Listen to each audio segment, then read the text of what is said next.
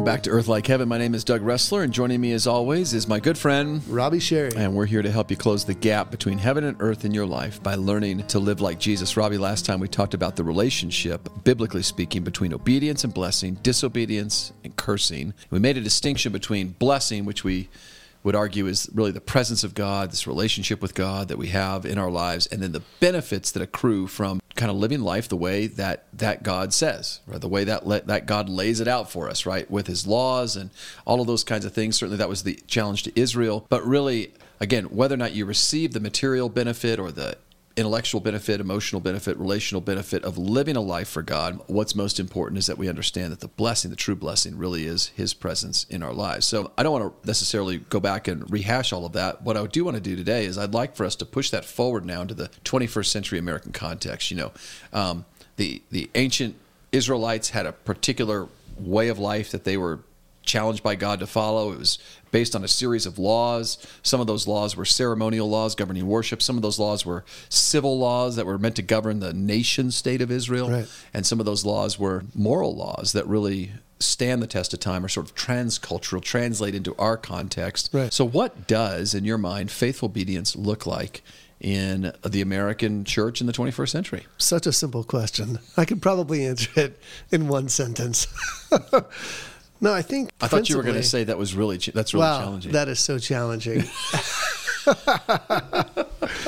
A 21st century Christian, I think the difference that we need to acknowledge between us and Israel's given this law by God, like you said, there's these moral laws and civil laws and ceremonial laws, in part to set them apart as a nation who is an exemplar to the world, if you will, for the country that follows God and what it will look like. That's right. And ultimately, to show them that they cannot obey all of these laws, right, and that they need a Savior. Yeah, and there you're getting to what sort of classically in Christian theology is sort of the multiple uses of the law, right? Right. You've got the first law, the first use of the law, which is to reveal how helpless we are on some level. The second use of the law, which is to train us in righteousness, teach us what the difference between good and evil. And the third use of the law, which is to reveal our need for Christ and point us to Christ, point us beyond ourselves to a Savior. Right. 100%.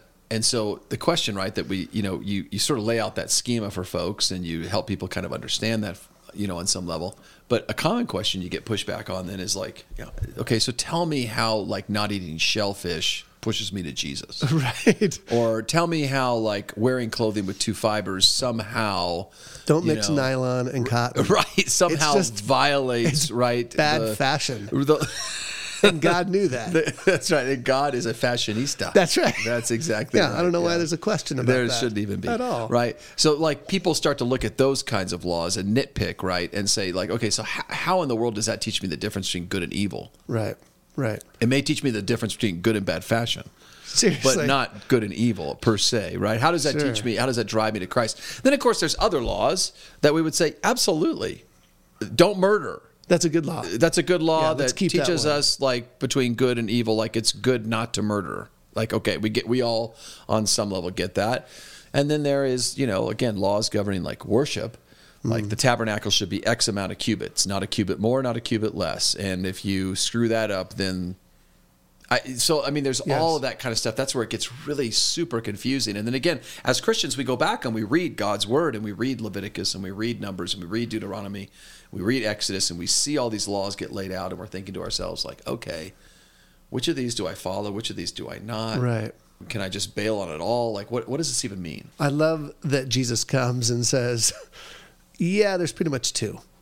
Right. That really helps me. Right, right. Yeah. Yeah, you see in the Old Testament, God saying, do this, don't do this, over and over. And people find their particular verse that they want to either tattoo, as the obscure reference to something to say, yeah, look at how unique I am. Or the one that people want to use and point at people who condemn tattoos. That's right. Right? That's right. They nitpick that. And then Jesus comes along, and I just imagine him kind of squinting at a person asking, like, hey, which one of these, should I obey? And that's kind of our question. Like, do we have to obey all of these? And Jesus kind of looks at us and goes, love God with everything and love others.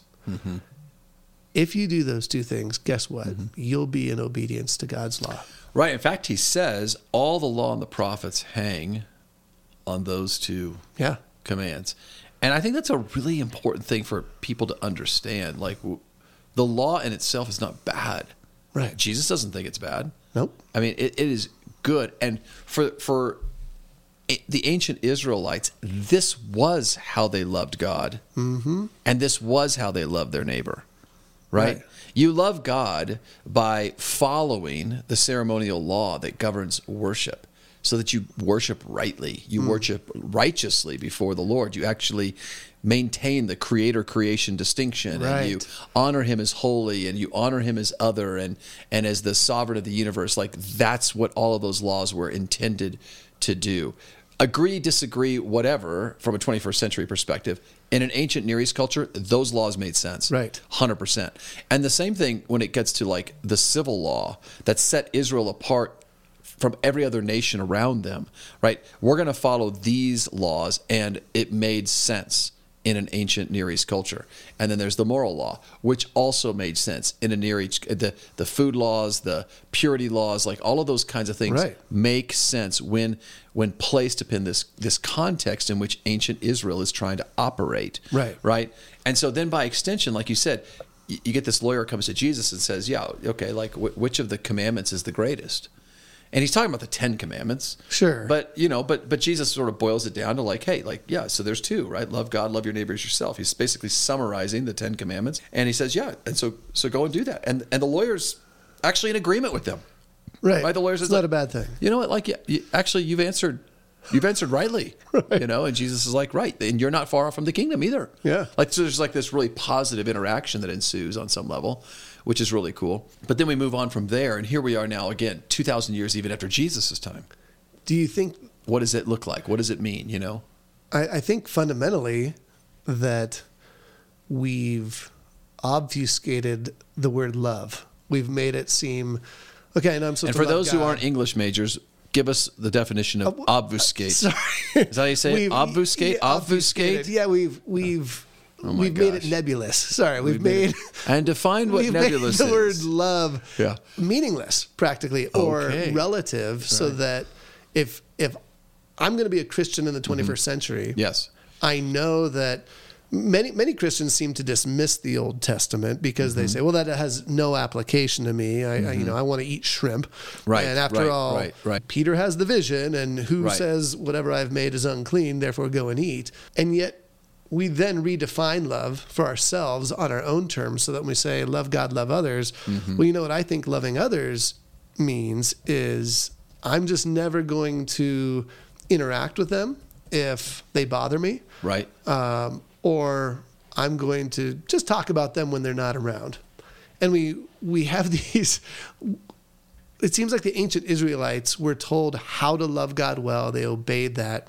We then get this wide-angled love God, love others, and we define that for ourselves. And so now in the 21st century, we've sort of dismissed Old Testament stuff as being completely irrelevant, and we've determined what it means to obey the law. And we still agree with some of the 10 commandments, right? We still think it's a pretty good idea not to murder. And that's, whenever I ask students that, by the way, it seems like murder and Hitler are the answers. Right. Totally, like, are you a good person?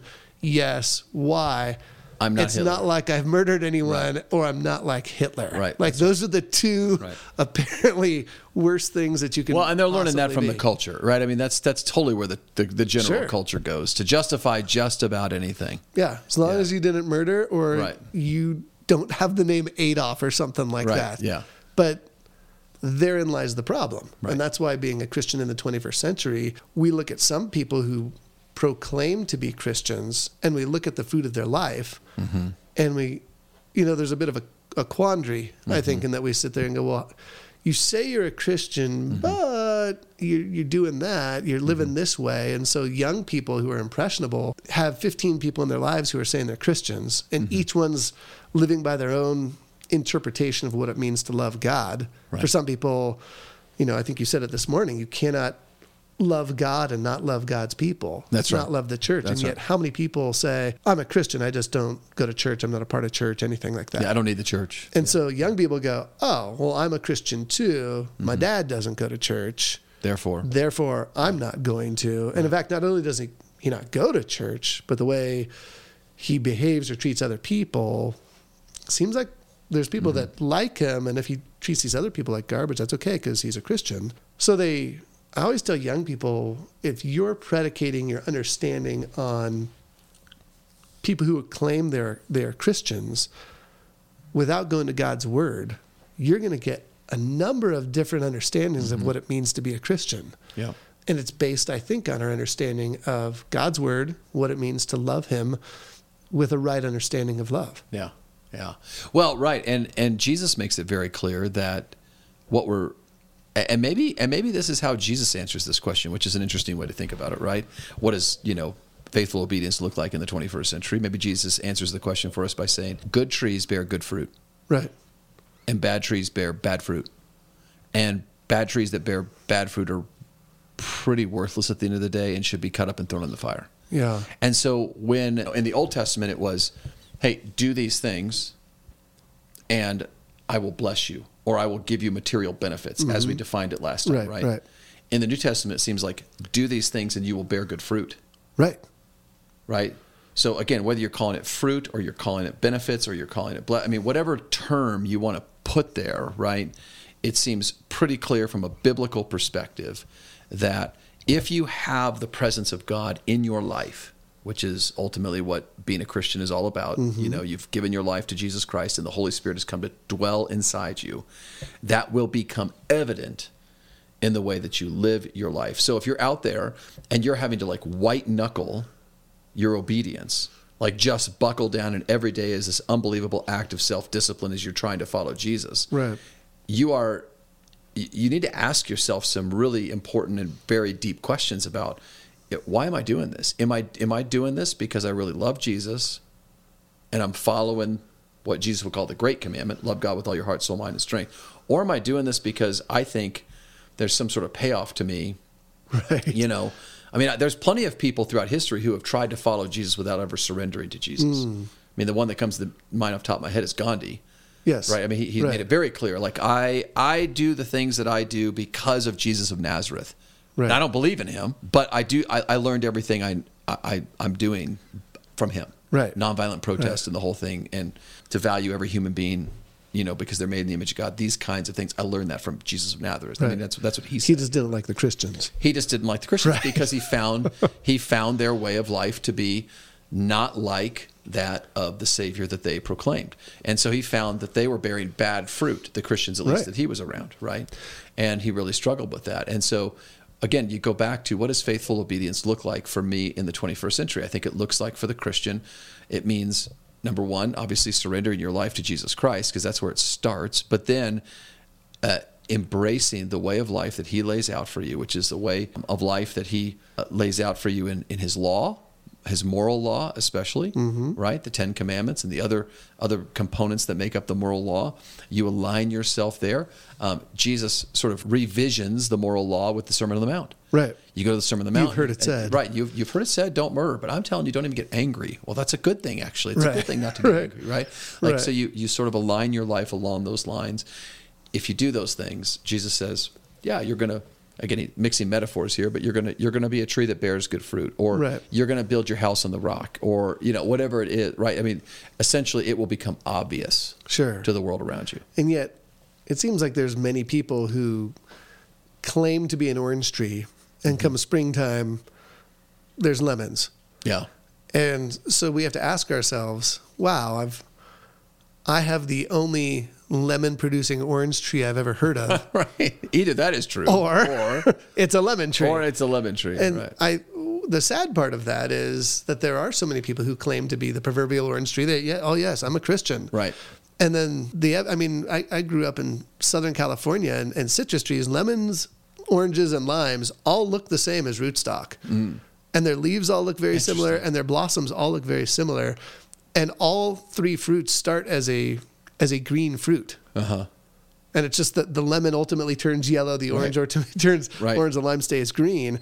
So you have to wait a really long time if you just see a citrus tree to go, unless you're what is it? arborist or something like that, like a horticulture major.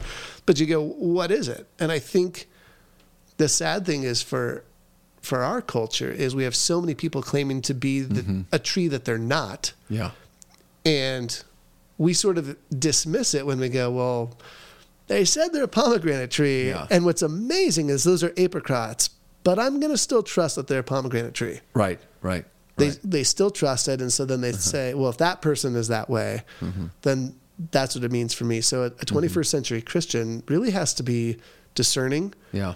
And I just think there's no substitute for, we say, yes, you have to surrender your life to Jesus. Great. I've done that. Have you been baptized in front of a body of believers who've enveloped you as the family of God to say, hey, we're here with you as a proclamation of your faith? Great. Like, check. Okay, now how do I go and live that?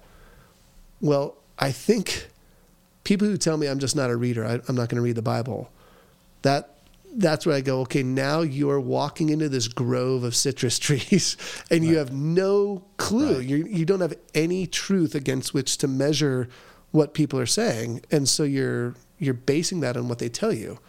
And I just think that's magnificently difficult. So if you're rooted in the Word of God, then the principles that he espouses in those are just as relevant today as they were, 2,000 years ago. Right. And even the desires that we have, right?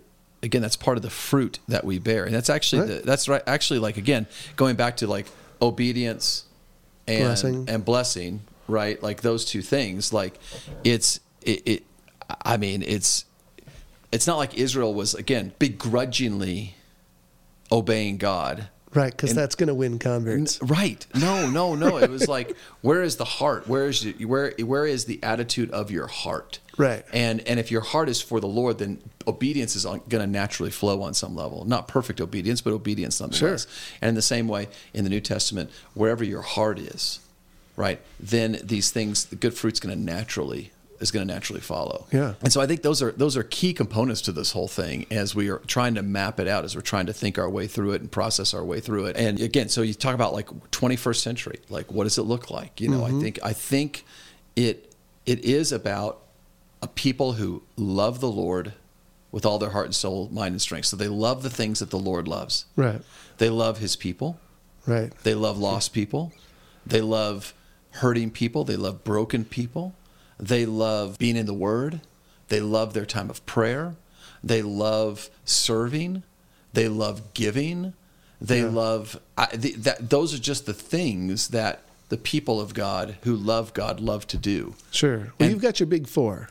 Yeah. What are the big four things that you always tell people about? Hey, you want to grow in your faith. Right. Here's the big four. Well, that's a great point. I mean, when I became a believer, one of the first mentors that I had, he's still a mentor to this day. I said, okay, I'm like 20 years old. I've got, if God willing, I've got like 65 years on this earth, right, to give. Right. How do I make sure that in those 65 years I grow to be a more faithful disciple of Jesus? And he said to me, well, you do four things.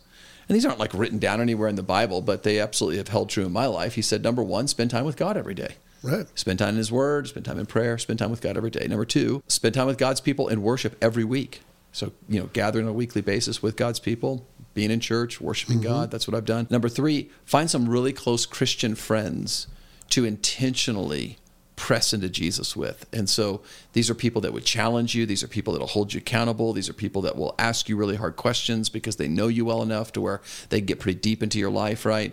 So make sure you have a group of friends like that in your life that you're always doing life together with, right? And then number four, find a place to serve.